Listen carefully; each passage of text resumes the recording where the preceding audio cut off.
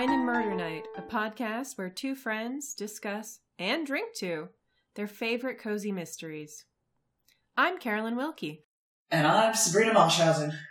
Sabrina, I gave you some homework last time. You did. You did. Would you care to tell the listeners what kind of homework it was? It's about what's gay. What's gay in American high schools?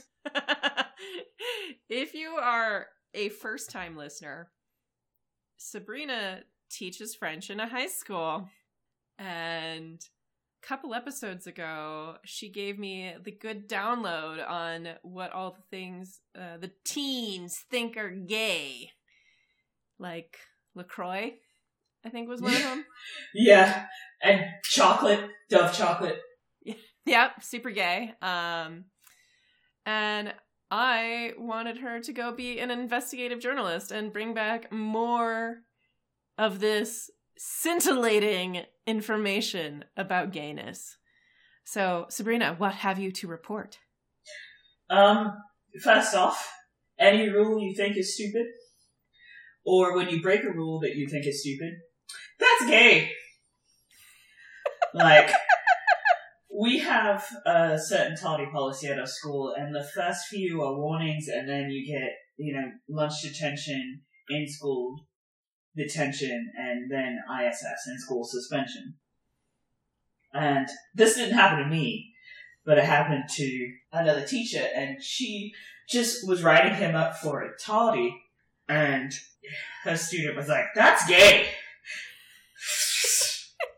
And I'm like, I don't really know. In fairness, sleeping in, pretty much a sign of a depressed gay. I suppose. I don't sleep in, so that's not true. I used to, when I was depressed. Oh, wow. Now I just have cats that wake me up way too early, all the time. No, I just wake up early. Alright, Sabrina, what else is gay? Not immediately saying a woman is hot. Even if she's not your type. Because not every woman is going to be hot to you as a heterosexual male, I'm assuming. and not immediately agreeing, yeah, Beyonce is hot. Or, yeah, I'd hit that. Yeah, it's gay. It's immediately gay. I'm trying to think of a woman I don't find hot. Pretty gay, I think. Pretty gay. Yeah, but aren't you, seeing a guy?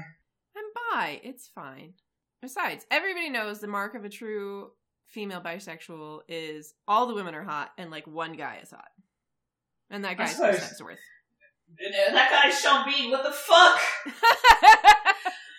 Listen, not all of us work on the Sean Bean scale. Happy birthday, Sean Bean. Happy belated Sean Bean. Yes, his birthday was tax day. American tax day. Or was it the 17th? Anyway, doesn't matter. And the final thing is not immediately hyping up toxic masculinity. If you aren't, hyper masculine at all times, you have to be gay. If you care that your hair is okay, gay.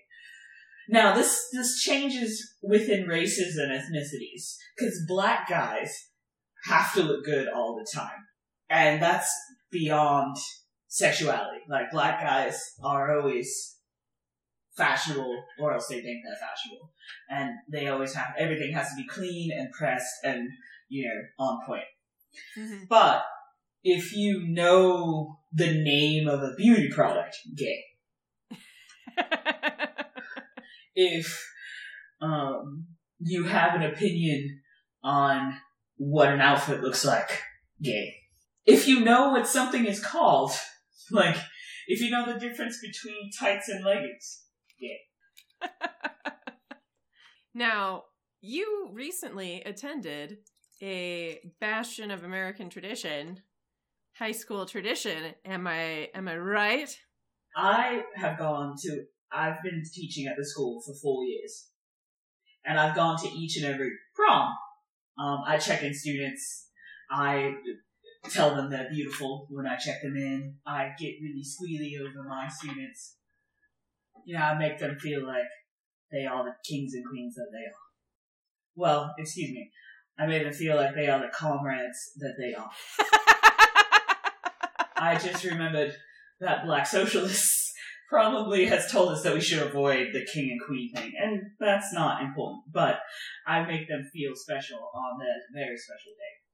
But the gay is okay. I saw so many same-sex couples walk in. I saw so many non-binary, gender non-conforming people come in tuxedos, in like gender bending things, and I loved it. I was so happy. I'm so happy that my school is not only okay with this, but that they're comfortable enough to do it. And That's a lot of them great. were my students. Yay! And I have always told them that I am the safest space they will ever have, and I feel like I've been part of that. They were always very comfortable with themselves, but I'm one of the first teachers that they come to and say, hey, I prefer this name and this pronoun. That's awesome. And it's great. Yay! Glad to see the gay was okay. The gay is always okay at my high school. Well, Sabrina, what are you spiking the punch with tonight? The Exquisite Collection, 2000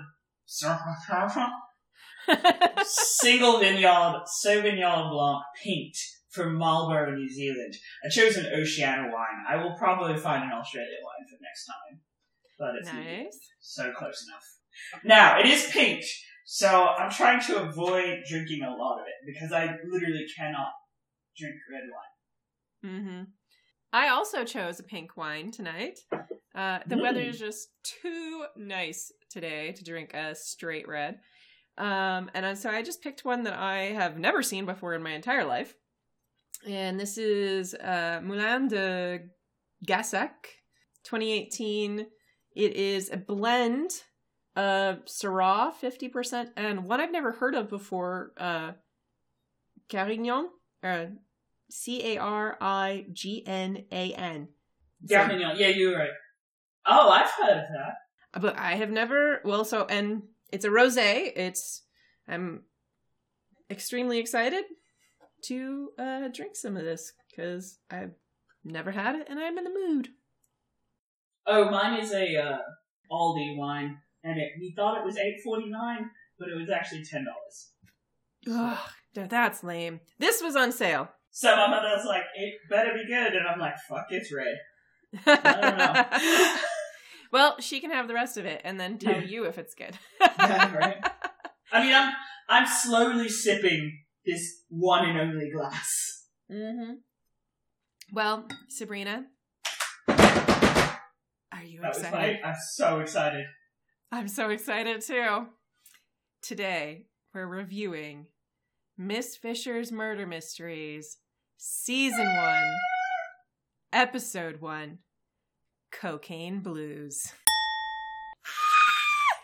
God! Okay, I know, but I know I should start the plot off, but I fucking love Miss Fishers! Sorry. Yes.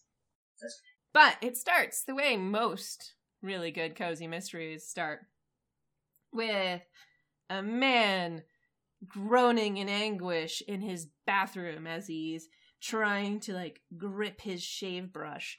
And one thing that's going to be difficult to recap this show is that Miss Fisher does a lot of, intercutting of scenes to show simultaneous action, and they do that a lot here, so if things seem out of order when I'm talking about them, it's because I'm just not trying to do, and then it cuts to, and then it cuts to, and then it cuts to, and then it cuts to. Yeah. Because it does that. Yes. And eventually, his just grip goes slack, and he perishes. Meanwhile, in the front of the manor, a woman is walking away from it, and a maid in an outfit follows her closely and shoves a package in her arms, saying how much she's going to miss Alice. And Alice opens the little package, and it's a baby booty. She goes, "Oh, Dot, you just don't understand." And then she walks away. It's Baby Booty in a baby bonnet, which I think is really sweet. Because they're obviously handmade. Mm-hmm. Well, and that's also fun, too, is like, I don't think we'll get to it because we're only doing the first 5 episodes, and I might be wrong. But because Miss Fisher is set in the 1920s, and this is, if you're not familiar with it, the whole idea is that you've got this great flapper feminist character returning to Australia. To a backwaters Melbourne. And Melbourne at the time, in the 1920s, was kind of a backwaters. Like, it wasn't a cosmopolitan place like Sydney. And it was a kind of backwaters port town, still with the tinge of criminality. It's completely different now. It's a gentrified hipster city. But you still get within this, in this series, you still get this like looks, this opulence from these, like the manor house itself. Like even just that bathroom scene, they did such a great job of like, I'm sure the tile and stuff is still around. Like, I'm sure this is like a well-preserved manor house type thing, and they do like historical tours.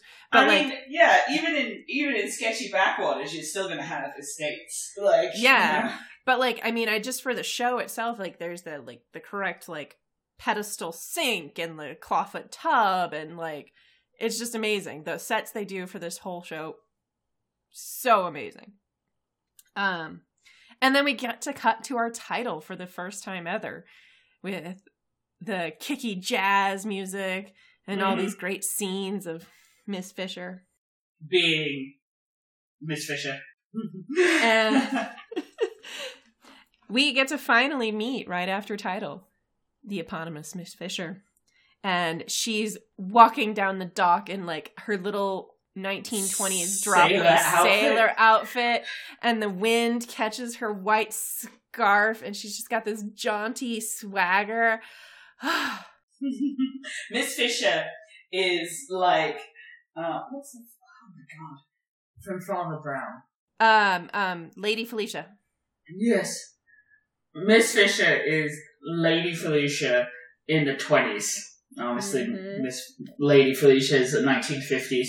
But it's the same vein of plucky go-getter who's wealthy and on her own. So beautiful. Yeah. And she's greeted very warmly by her good friend, Dr. Mac, after she gets off the boat. And Mac, of course, comments on her many, many trunks, which means great news for us because we're going to see, like, I didn't note them all, but I think there's at least 6 costume changes. I think 8. 6 to 8, yeah. 6 to 8 costume changes for Miss Fisher, and they're all fabulous. And she kind of escorts Miss Fisher to her hotel, and is like, "Why are you here, Phryne?" Which, can we just say, Phryne? What it's a such name! An old-fashioned name. Such a 1920s name. It's a super 1920s name, but also it just reminds me of Australian names as a rule. Mm-hmm. Like, I feel like Australia has some of the craziest white people names. Well, she was ancient Greek. It's like they did Jaden before Jaden was cool, but they did like 5 Ys first. Yeah. So Phryne is actually a Greek name. She was a courtesan, actually. And she was put on trial for impiety. Okay. Yes. Okay. And she got naked. She was like, "Do you think the gods would have made me this way if I were him?" And impiety woman, she literally got naked at trial. She was like, "Do you think the gods would have given me this?" Well, I guess Carrie Green knew what she was doing when she named her. Yeah.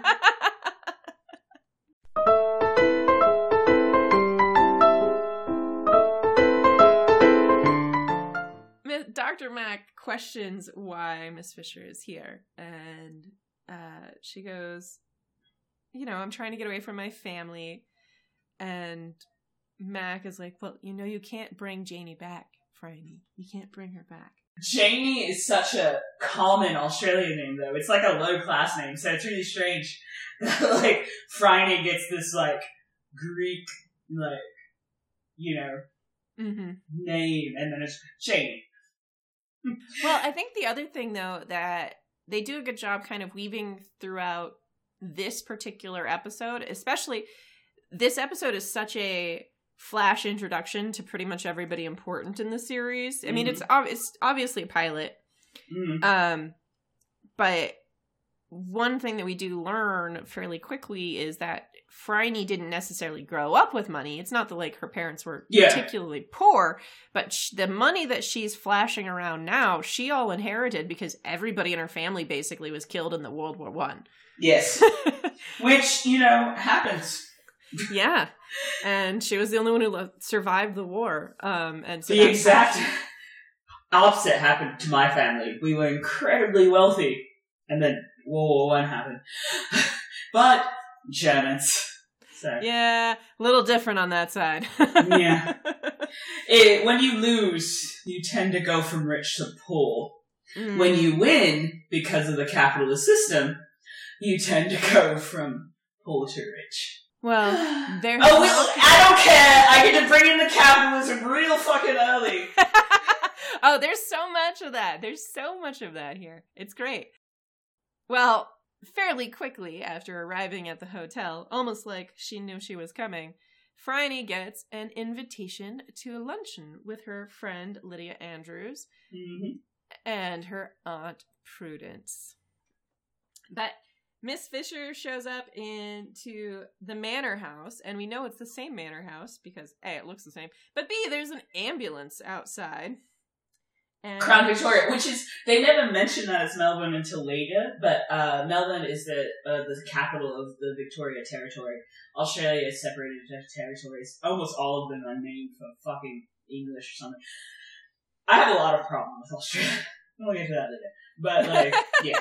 So, there you go, Victoria. I mean, Australia has a lot of problems. I would say almost every former British colony has a lot of problems.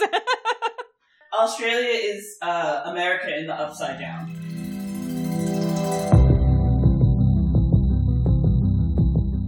Same issues, only worse.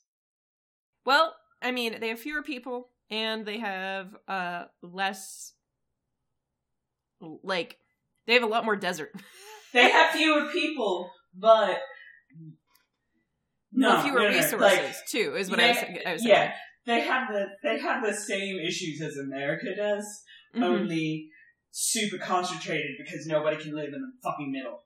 Right, like they don't have the ability to spread out. They don't have the ability to really, like, growing up as a colony, you didn't have the ability to, like, farm for yourself in a lot of these places. And also, like, well, Britain was taking all your resources, so whatever resources you had was going straight to the lowlands. They just happen to have less than America, but they still had it. Oh, but Australia. Oh, but Australia. Oh, Australia. Home of Chris Hemsworth, which is practically the only fucking good thing that came out of the fucking country, other than Miss Fisher's Murder Mysteries. And the other Hemsworths. I mean, they can't be discounted. Gross. Yeah, I guess. I feel like God gave everything to Chris Hemsworth and then was like, you're gonna have more children? Did you see what I did?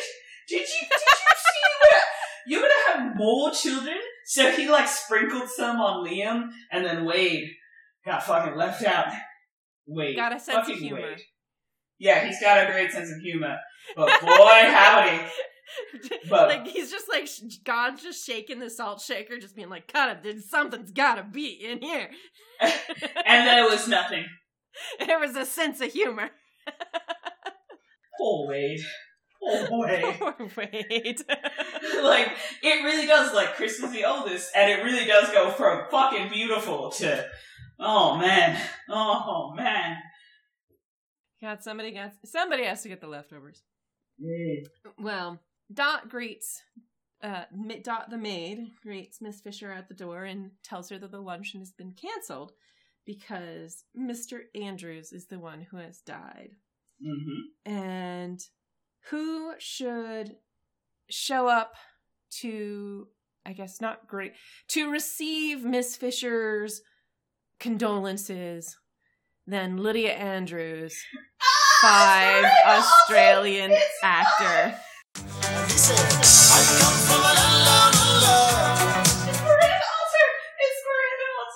Alter! The beautiful Miranda Otto. The most perfect Miranda Otto ever. Ah! I love this look on her. Even red-rimmed and crying. God. Miranda Otto. Of course, how many Nazguls would I kill for her? She would kill them all. And then she doesn't even need my help. But she's also Zelda Spellman. I know. But I've not seen it yet because I don't like horror at all. She's also been in 24. She was in Homeland. But yes, obviously, the thing that everybody knows her from is Lord of the Rings. I am no man. Ugh. Love it. Love it. And she did fucking nothing. All she was doing was Australian shit before Lord of the Rings. Like... Well, I mean, I guess that's the nice thing about having a big production come to New Zealand. Yeah. They tend to hire local talent. But Lydia has to go talk to the police about her husband's suspect death. And not only did I comment on like all of Phryne's outfits here in my notes, but Lydia's dress was so great too. It was like this pale blue chiffon. Mm-hmm. Everybody dressed exactly as they were supposed to, and the costuming was on fucking point.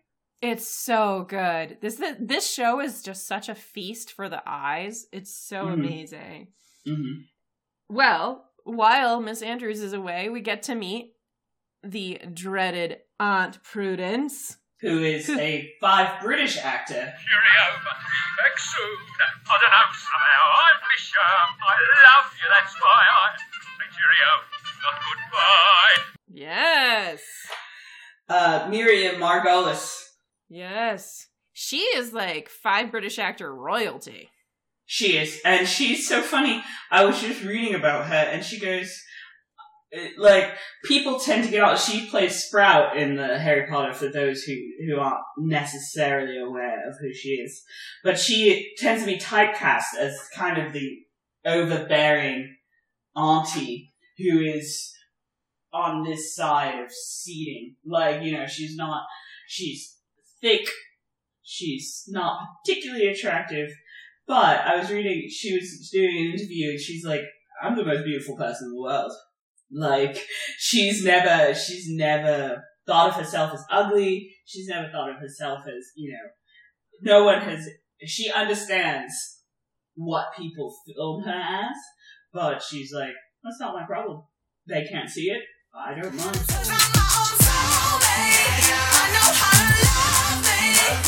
Oh, so great. And yeah. she's amazing in pretty much everything she does. Yeah, she's a great actress. She's a fabulous actress. She is a BAFTA-winning actress. Of course she is. Of course she is.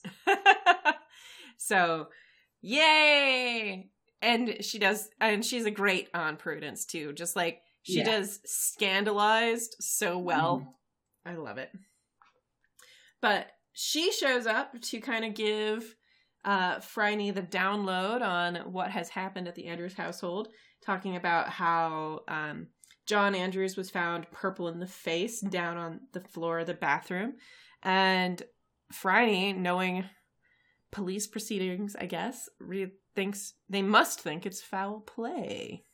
I find this interesting. I wrote a note that Phryne is a lot more nosy than our other detectives. She's not playing like, ooh, I just bleedy. Oh, let me just do this and that. I mean, she does do the pretense of going to powder her nose, but she's like straight like, oh, so it's murder. Murder most foul. So there's nothing coy about Miss Fisher. I love that. I wish many times I watched this and I'm like, hey, I wish I had the body for 1920s. Anything, because they were all about boyish slimness, and I am neither boyish nor slim. Same. I'm very much more of a Dot. I would definitely not look great. Well, Dot looks fine. Though Dot looks good, but drop waists on people like you and me, not. Well, I would just look pregnant. Yeah, I know, and that's what happens to Dot too. Granted, she does eventually. I think the actress is pregnant in season 2, but whatever. Yeah. Point is, it's not great for people with boobs. No. So that's why I prefer the 1950s. That's why I, dress like Aunt Felicia, act like Miss Fisher. Mm-hmm. I mean, Essie Davis, who plays Miss Fisher, she's just got so much charisma. She does, and she reminds me so much of Lucy Lawless that I first watched Miss Fisher when I had pneumonia. Mm-hmm. And I was scrolling through Netflix, and I was like, oh, Lucy Lawless is doing something new. Click. Because I was hallucinating. And Essie, she's obviously beautiful, but she's not, like, classically Miranda Otto beautiful. You know what I mean? Like, no, she's definitely... But no, she's just classic.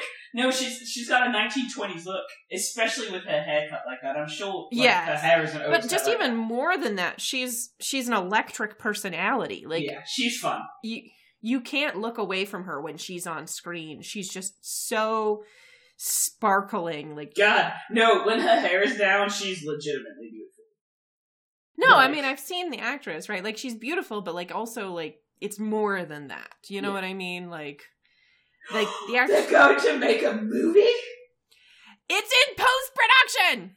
I was going to talk about that later, but yeah. That was the first thing I noticed when I looked at Miriam Margolyes. Oh, she was in Game of Thrones. Essie Davis? Yes! What? As Lady Crane. Oh my god. She was in The Babadook, which I haven't seen because I don't like horror movies. But she's a bicon.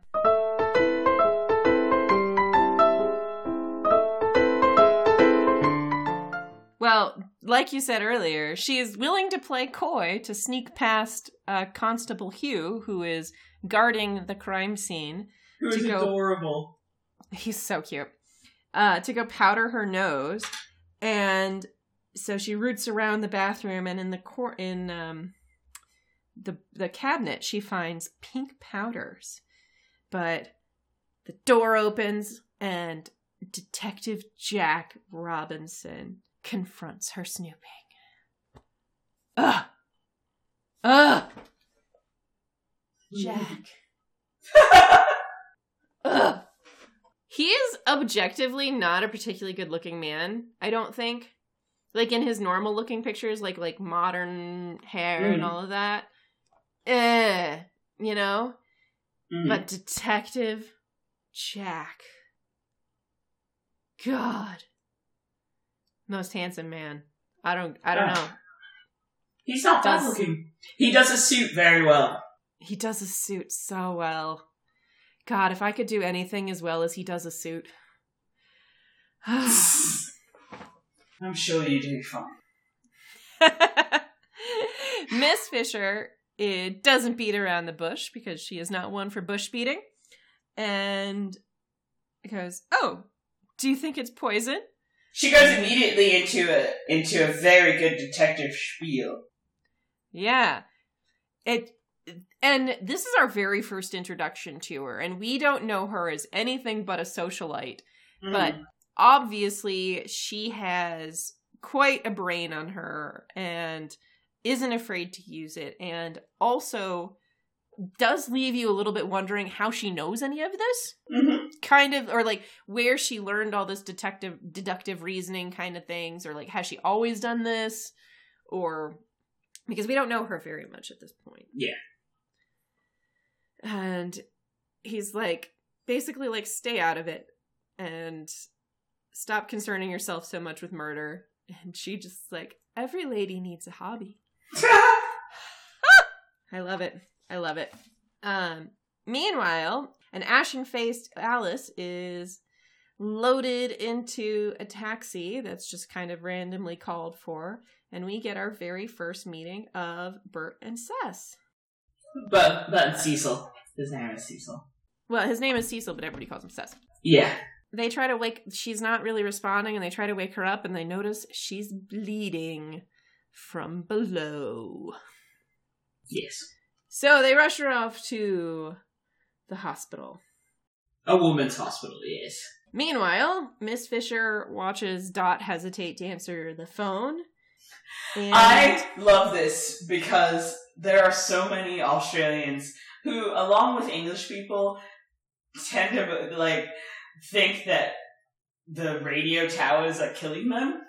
So I was just like, yeah, that makes sense. Like, watching this the first time, I actually remember that from the first time watching it. And I was like, oh my god, this is like those people who are like, oh, the radio towers causing my migraines. And I just want to punch them in the face.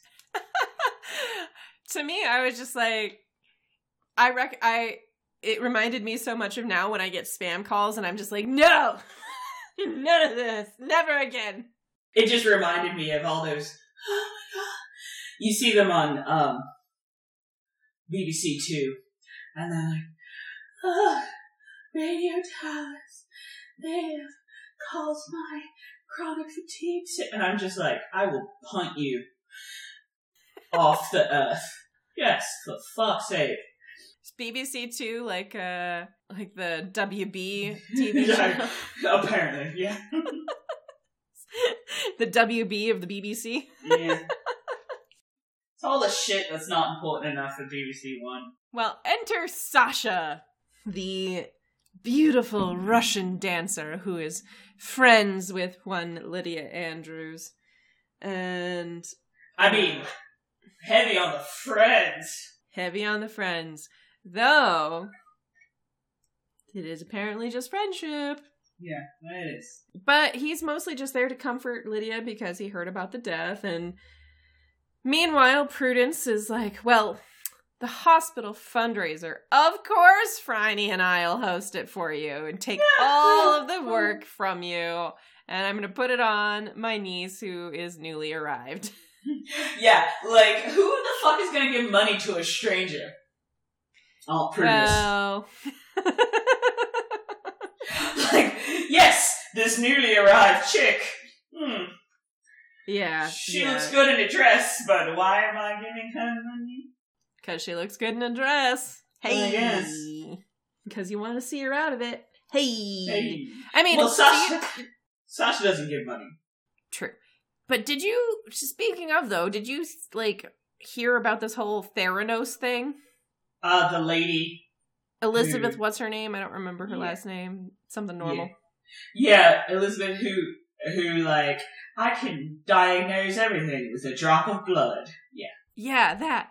Well, apparently, like, that's kind of what happened, is, like, all of these male, old, white man venture capitalists just gave her a bunch of money because they were, like, fascinated by her. Yeah, because she's blonde.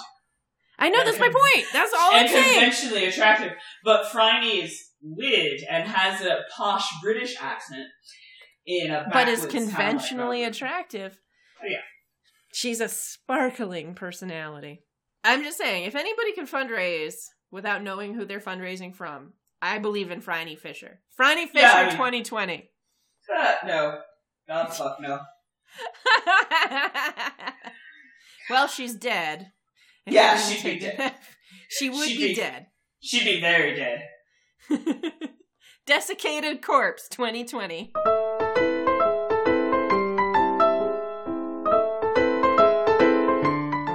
Miss Fisher and Dr. Mac kind of talk over the case details, talk about poisoning, and Mac says the pink powders are very likely a nerve powder. But they don't get much time to actually talk through it because she summoned the hospital to perform surgery on Alice. And Bert and Cess finally meet Miss Fisher, who learns that there was somebody who loaded Alice into the car, and there was a man watching who had a ring on his pinky. Yep. And so she requires them to go to the police, where Cess identifies George the Butcher. I love this scene, because D.I., Jack Robinson, comes out and calls them Red Raggers. Obviously, so they're communists. In recognizing a communist, physical appearance counts for nothing. That's what you call us. And, Bert. like, Bert specifically is the... Yeah. Well, they both are, but Bert is the more, like... He's a fiery red. He's a fiery red dragon. And he basically is like, all cops are bastards. Like, he's straight out with the ACAB, and he's like, fuck all of you.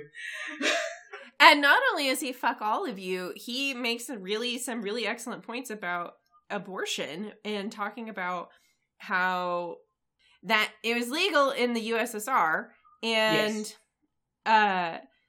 the reason that they can't bring George the Butcher in for performing these really highly dangerous surgeries is that in Australia at the time, abortion, a woman who admits to having an abortion could go to jail for 10 to 15 years. So all of these women are getting preyed on because they can't speak up about it. Yeah. Meanwhile, so, of course, Miss Fisher decides that she needs to do something about it. Yes. But before she can, she has to go make a visit to an old friend. And we get a little flash of, like, Miss Fisher heading into a jail, and we hear the sounds of young girls playing, and we kind of see that it's a little black-haired girl, likely to be Phryne, and a little blonde-haired girl, likely to be the aforementioned Janie. And she sits down at a table, and who is let out to sit in front of her but another 5 British actor. Cheerio, back soon. I don't know, somehow I miss you. I love you, that's why I say cheerio, not goodbye.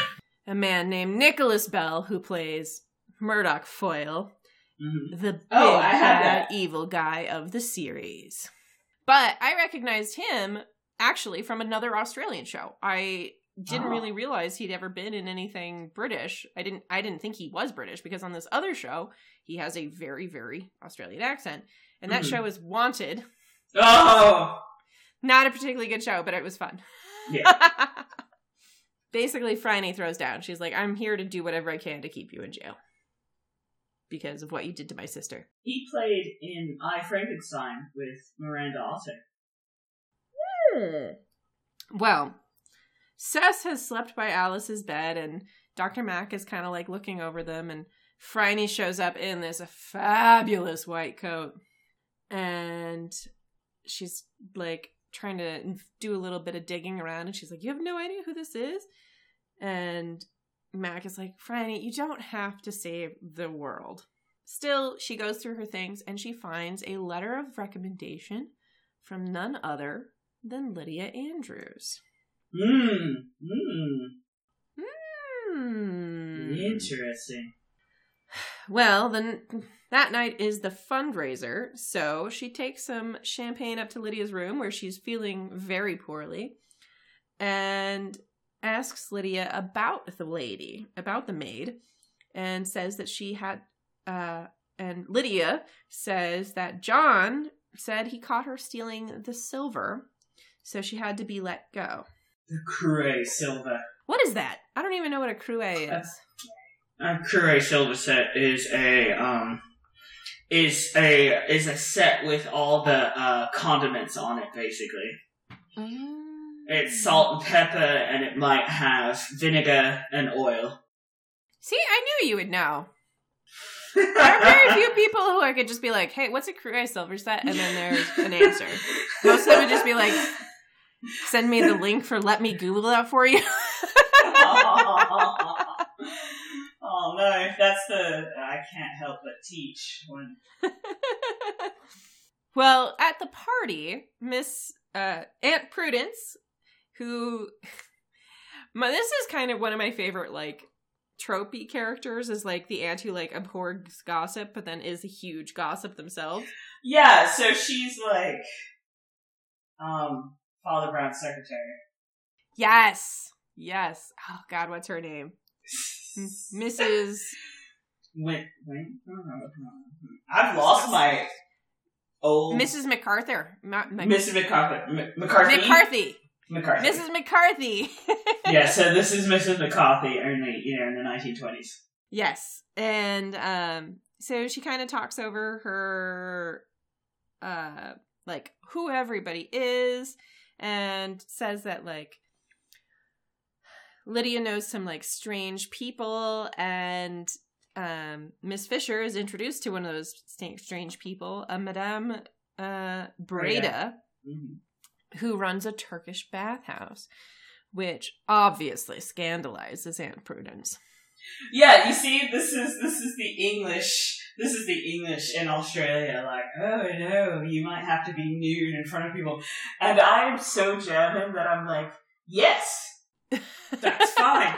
Like, I don't, like, the very first baby pictures I've ever seen of myself was I'm on a nude beach with, like, swim nappies on and a little sunbonnet, and all I see is tits and penises just all around me.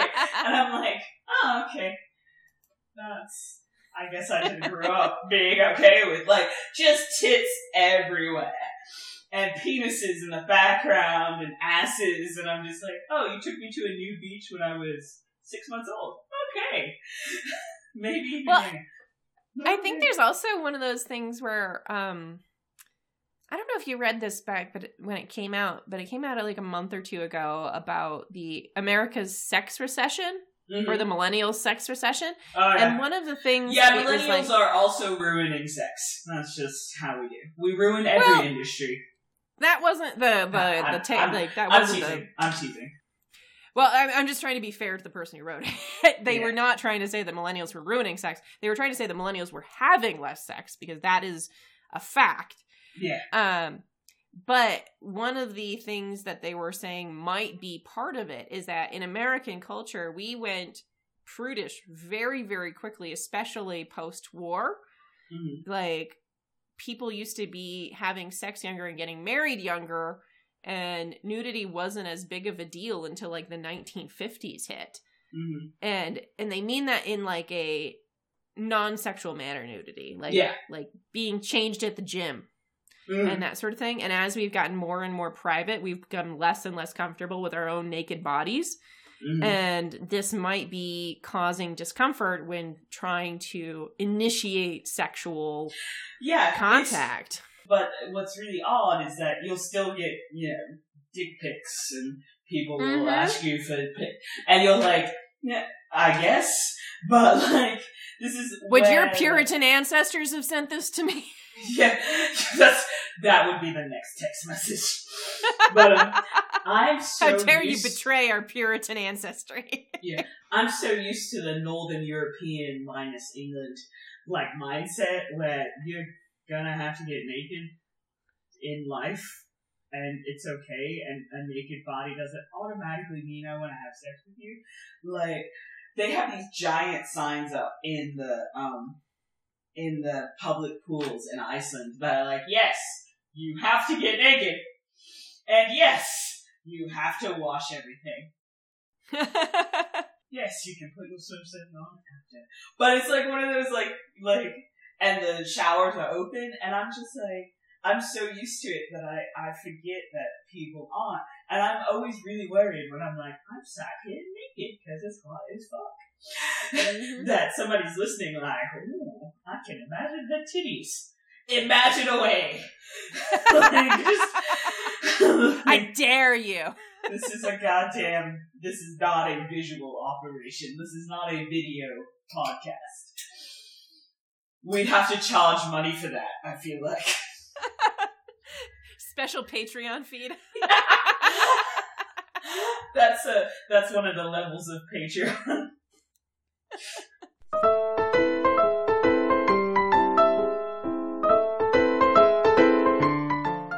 Speaking of sexy things, Sasha sidles up to Miss Fisher, and she recognized him from a dance she saw in Paris, and he's like, Miss Fisher, do you tango? Oh, this is a continuity error. I said she had a pink cocktail, and then when he asked her to dance, when she puts it down, it's champagne. Nice catch.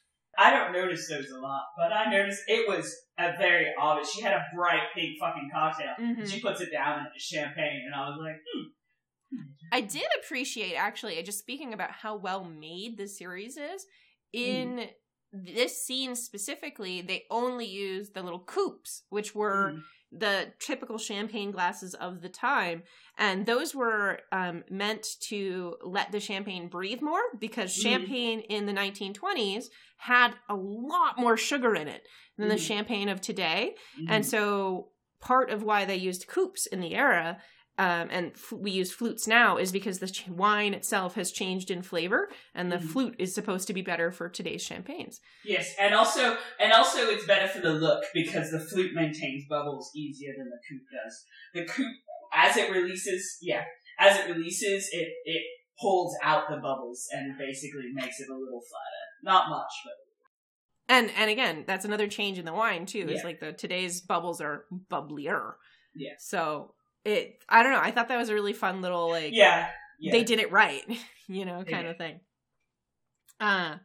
But obviously the tango goes quite well, and while they're dancing, Jack shows up trying to reach Miss Andrews and lets her know that it was in fact poison that kills her husband, and she herself has been poisoned.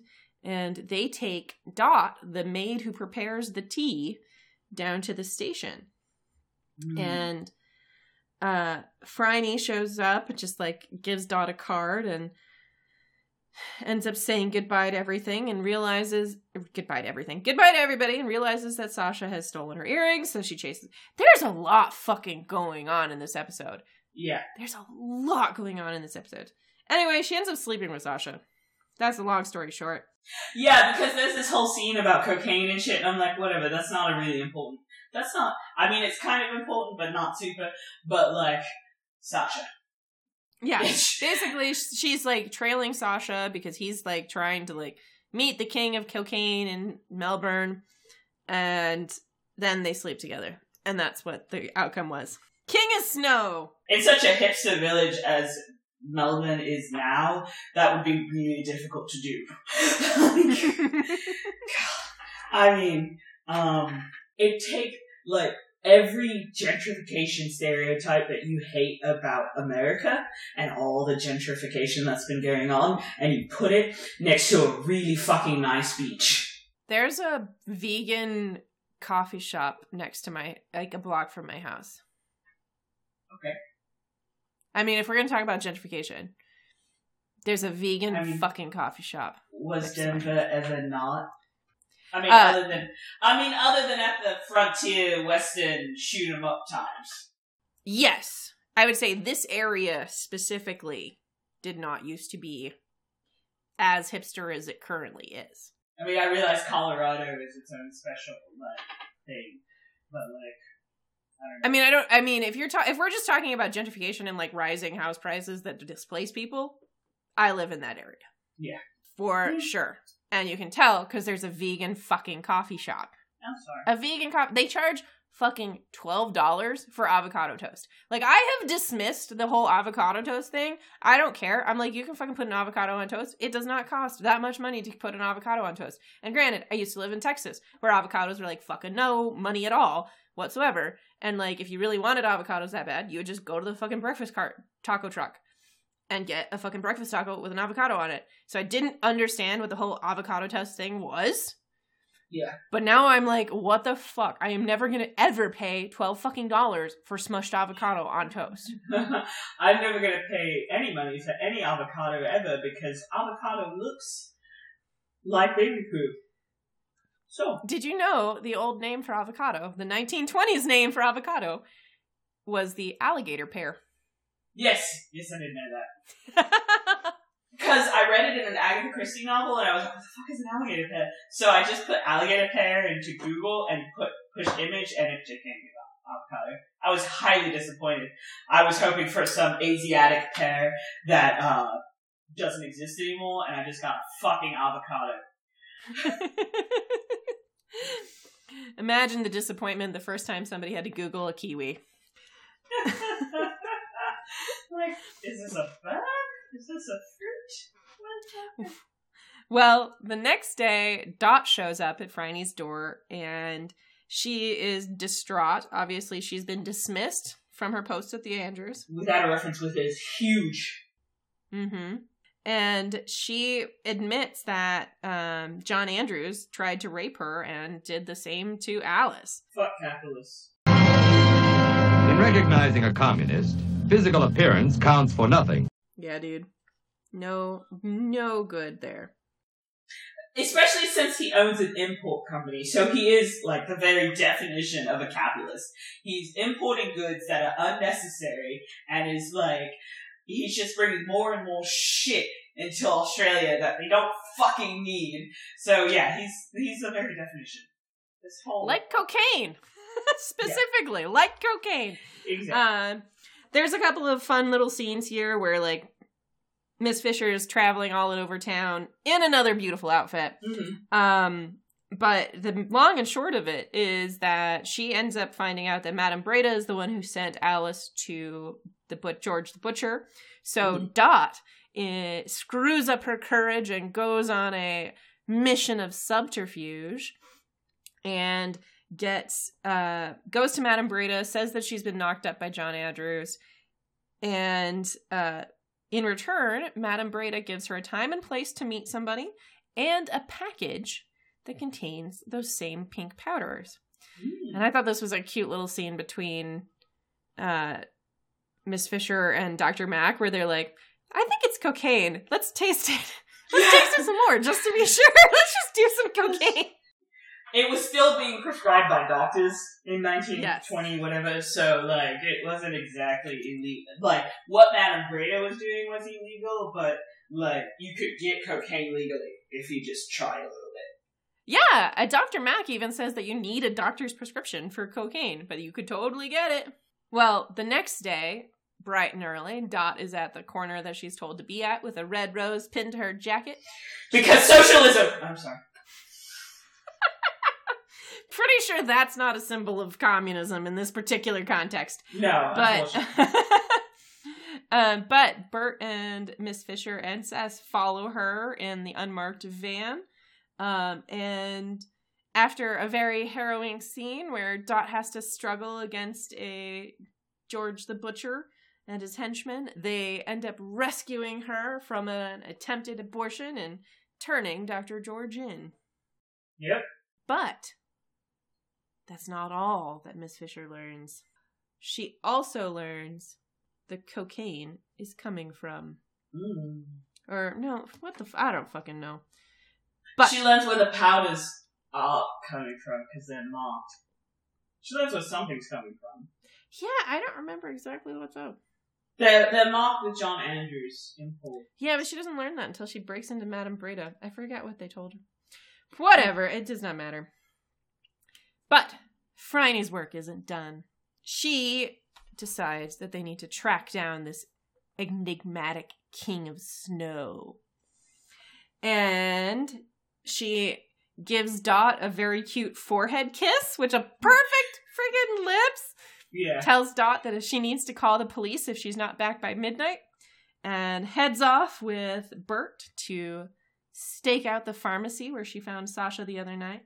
And she sees Sasha and two toughs go into the back of Madame Breda's bathhouse. So she steals in, fucking scaling a wall with Bert's help, which is cool. Yeah. And finds the branded pink powders from the Andrews Import Company. And as she hears Sasha being beaten, she pulls out her gun, but is quickly overpowered by more toughs. And as she and Sasha are thrown into the sauna, who should come to gloat about their victory but the King of Snow himself, Lydia Andrews. Because she is no man.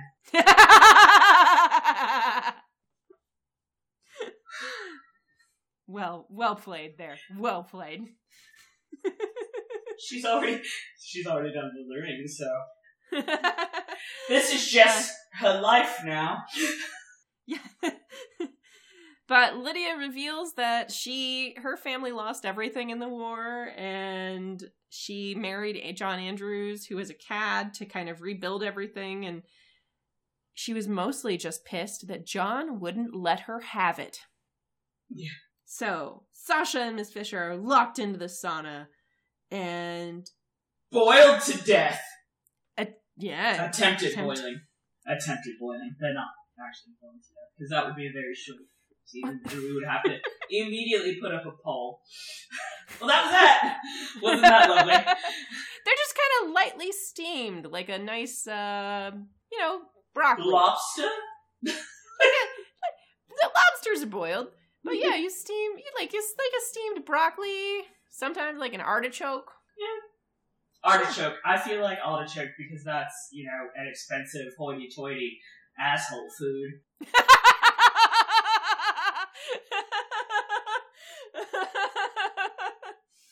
Sure. Fucking love artichokes. Is that gay, Sabrina? No, it's hoity-toity and capitalist as fuck. I'm pretty sure they're just weeds. I don't think a weed can be capitalist. It is because it's hard to produce. You're stealing it from cultures that aren't yours, and they're fucking hard to eat, and you get little to no value out of it, except like the hearts, which are difficult to get to, and the leaves, which you have to like dunk in butter for it to even like taste like anything. And yes, I have eaten artichokes, and yes, there's a fucking entry in my etiquette book about how to fucking eat an artichoke. So don't come to me with some, oh, it's just a weed. It's in my etiquette book.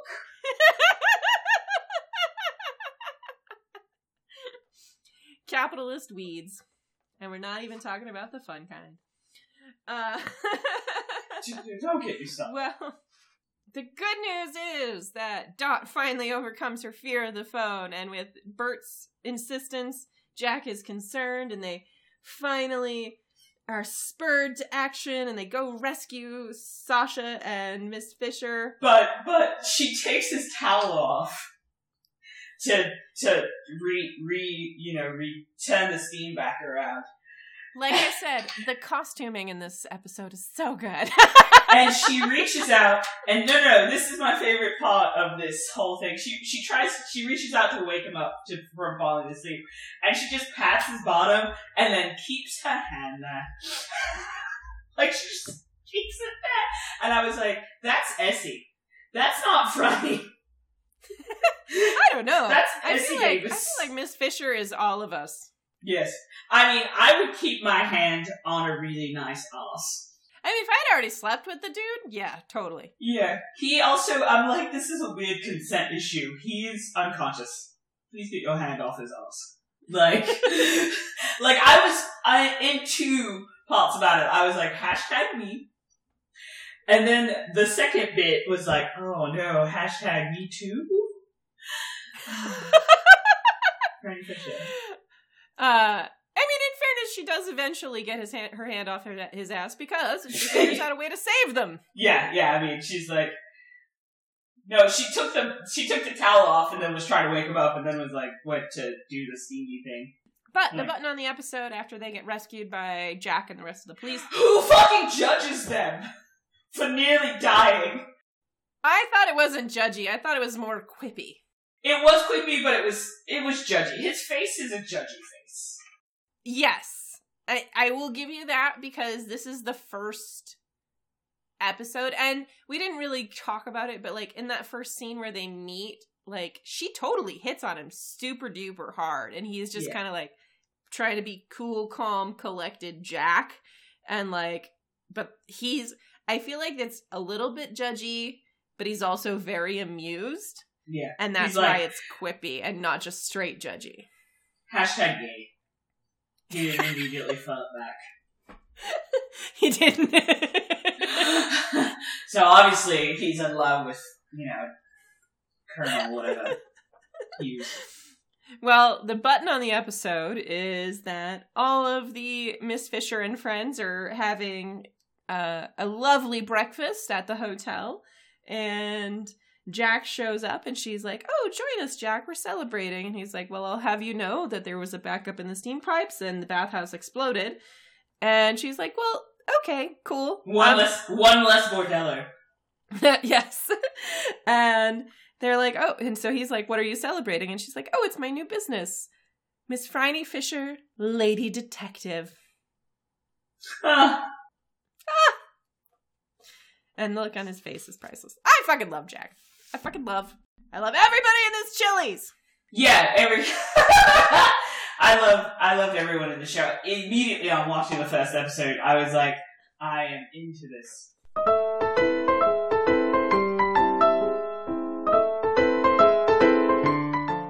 Okay. The scene when ask, before we really get into how much we love this show, okay? Yeah. We have one more question that we have to ask. Did you figure it out? Yes. So did I. When did you figure it out? When she was lightly poisoned. Like when she's like, oh, could I have been poisoned as well? That's classic Marvel. Mm-hmm. Where you get everybody sick, so it throws suspicion off on you. And throw suspicion on your lady's maid, because she's the one that does breakfast. I figured it out. And granted, obviously, this is not the first time I've seen this episode. But I figured it out, like 100% for sure. This is the bitch that did it. When she wouldn't take sugar in her tea at the bathroom. Yeah, that like legitimized it for me. Mm-hmm. But like it was a Marvel automatically like, oh yeah, okay, well you're gonna poison yourself just like you're gonna shoot yourself. You know? Yeah. To make it look like. Although, look, if you say, okay, it bothers me when people shoot themselves and then, like, it's such an awkward way, it's obvious that you shot yourself. If you say that XYZ shot you and he was this tall, you, like, do something about it. Stand on something, like, get somebody else to shoot you, like, pay somebody off. Just pay somebody to shoot you. There are people who get off on that shit, man. Yeah. Like, get on Craigslist, set up a personal ad. I'm trying to frame somebody for murder. I need you to shoot me. Yeah, you can jack off, but you can't do it at the scene. W4M. Please shoot me. W4M must be 6'2". Yeah. Left-handed. Yeah. All right. Did you like this episode? Yes. I mean, I think it's obvious how much we fucking gushed about the show that we like this episode. But what did you like about the episode? I liked that we got to meet everyone. Mm-hmm. I liked Melbourne in the 1920s, because it's so different from the Melbourne that I know. I liked Dot. I liked Dr. Mac and her lesbian. Like, Friday's, this is just Friday's lesbian. Let's talk about Friday's lesbian. I liked her casual sexuality. I liked Dot and her crazy, my priest says the electricity is going to go straight to the earth and explode. I didn't it took me a long time to warm up to Jack. Didn't like D.I. Jack. It took me a really long time to warm up to him. But I love Hughes. And I love my communists. Gotta love the communists. Love my Red Dragons. I love fucking everything. I even love Madame Bird. I love the scene where Phryne and Lydia go to the Turkish bathhouse. Because that's a genuinely nice scene. Yeah. I love this episode a lot, but I think it's actually not a particularly strong one-off episode. Mm-mm. I think it is certainly good enough to make people watch more, which is what a pilot needs to do. Yes. It's beautiful. Like, the costuming is beautiful. The sets are beautiful. It's really well acted. Yeah. Everything about it is spot on.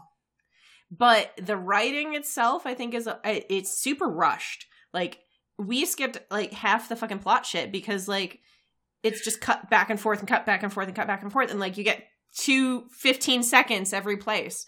The only thing I would say about it was that there was too much going on. Yeah. Like, too much thrown in. And that was probably, they were trying to get all the plot points that they needed to get in. So I was like, okay. Yeah. And again, it is based a bit on a book, so that happens sometimes when you're trying to condense stuff into an hour episode. Mm-hmm. And it is a pilot, so you are trying to introduce all the major players and introduce their personalities, not just like, this is their face and they will show up again, which I thought it did an excellent job of, but I think it did that at the expense of the mystery. Yeah, so, like, for me, a murder mystery needs to maintain the... Like, you could throw out a red herring or two, but there wasn't even a single red herring. Like, Yes. we complained about that in Psych. There were no red herrings because you know Dot didn't do it. Like, from jump. You know the girl who knitted the fucking baby booties did not poison this Also, fucking the one that can't even pick up a telephone is not going to poison anybody. Like, okay, whatever. Right. So there were no red herrings. It was just a matter of like putting the 2 and 2 together to find out that Miranda Otto could kill a bitch. Which, if you have seen Sabrina, you would know. Miranda Otto can kill a bitch because she is no man. And so, like, it's kind of like, okay, whatever. But also, Miranda, this was her only episode. So, like, that's another... She goes to fucking jail. I mean, no. She gets hanged. Well, yeah, fair. It was the 1920s. Bastion of capitalism and capital punishment. Yeah, well, it's in the fucking name, isn't it? They wrote a whole musical about that. In socialism, you just exclude people. So, Carol. Yes? How'd you like your wine? It's delicious. I am very happy with this very random choice. It's a Guilhelm. It's Guilhelm. But it looks... Okay, so the name on the bottle, I can't tell which is the fucking winery and what's the name of the wine, because I'm pretty sure the winery is Moulin de Gassec, and I think the name of the wine is Guilhelm, but Guilhem isn't particularly French. Mm-hmm. It's a very, very old spelling of Guillaume. And I mean old. Okay. Yeah, it's an old spelling. So it's not particularly French anymore, unless you're from the 1730s. It's Gaulish. Yeah, it's from, like, unless you're from, like, the 1730s or something.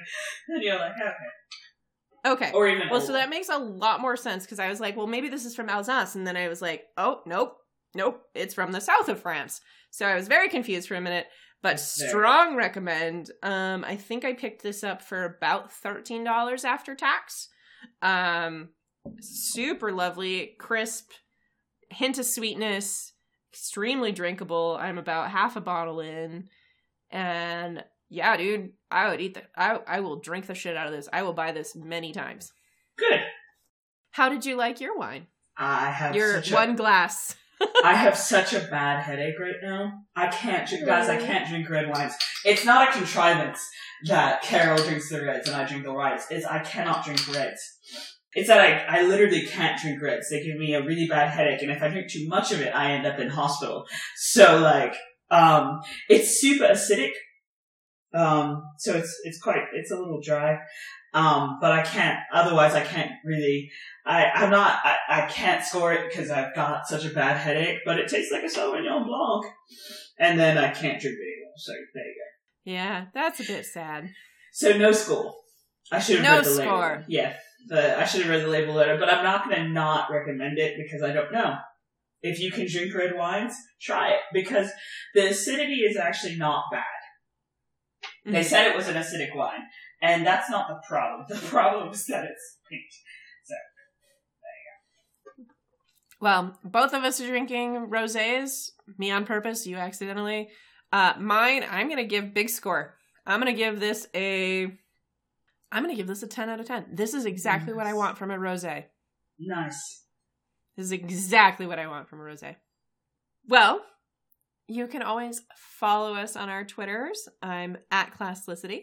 I'm at SDM Rights, and tonight I'd like to dedicate a glass of wine that Carol will drink for me to Lyra McKee of Derry, Northern Ireland, who was killed on the anniversaries of the Good Friday Agreement.